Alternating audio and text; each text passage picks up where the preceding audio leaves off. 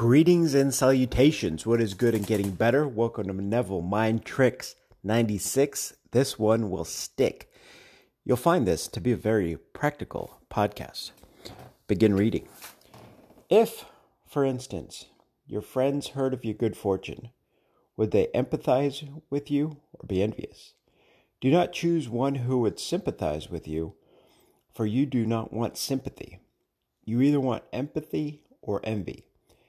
If you know someone who, when hearing of your good fortune, would go wild with envy, use her. Or if you know one who would rejoice of your good fortune, take that image. End reading. So, me, like some people, kind of confuse empathy, sympathy. I think a lot of people do. Sympathy is basically an understanding.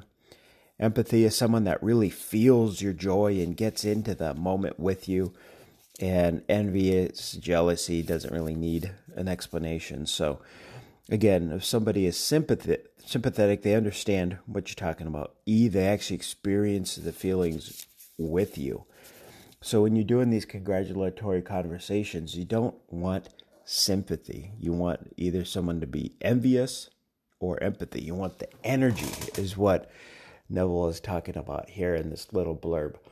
So, for example, I probably play golf a handful of times a year, if that.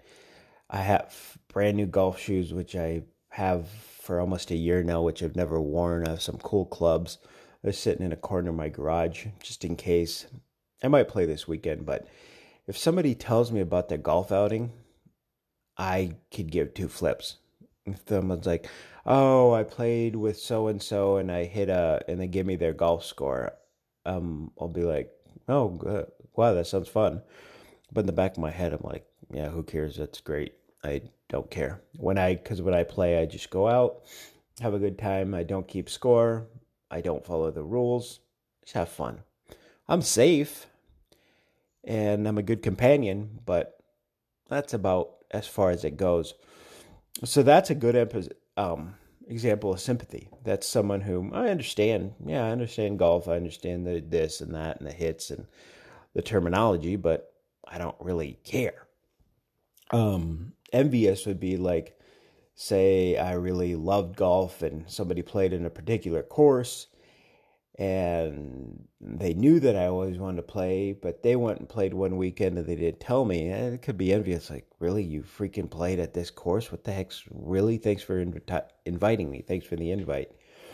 And, empathy is someone that really just like feels your joy, feels your happiness. Like if somebody has an illness, a bad back or something like that, and all of a sudden they're healed and they get a response like, are you kidding me? Oh my gosh, I'm so happy for you. You could, you can start going back to the gym. You could start going on hikes again and your back doesn't bother you at all. Wow, that's awesome.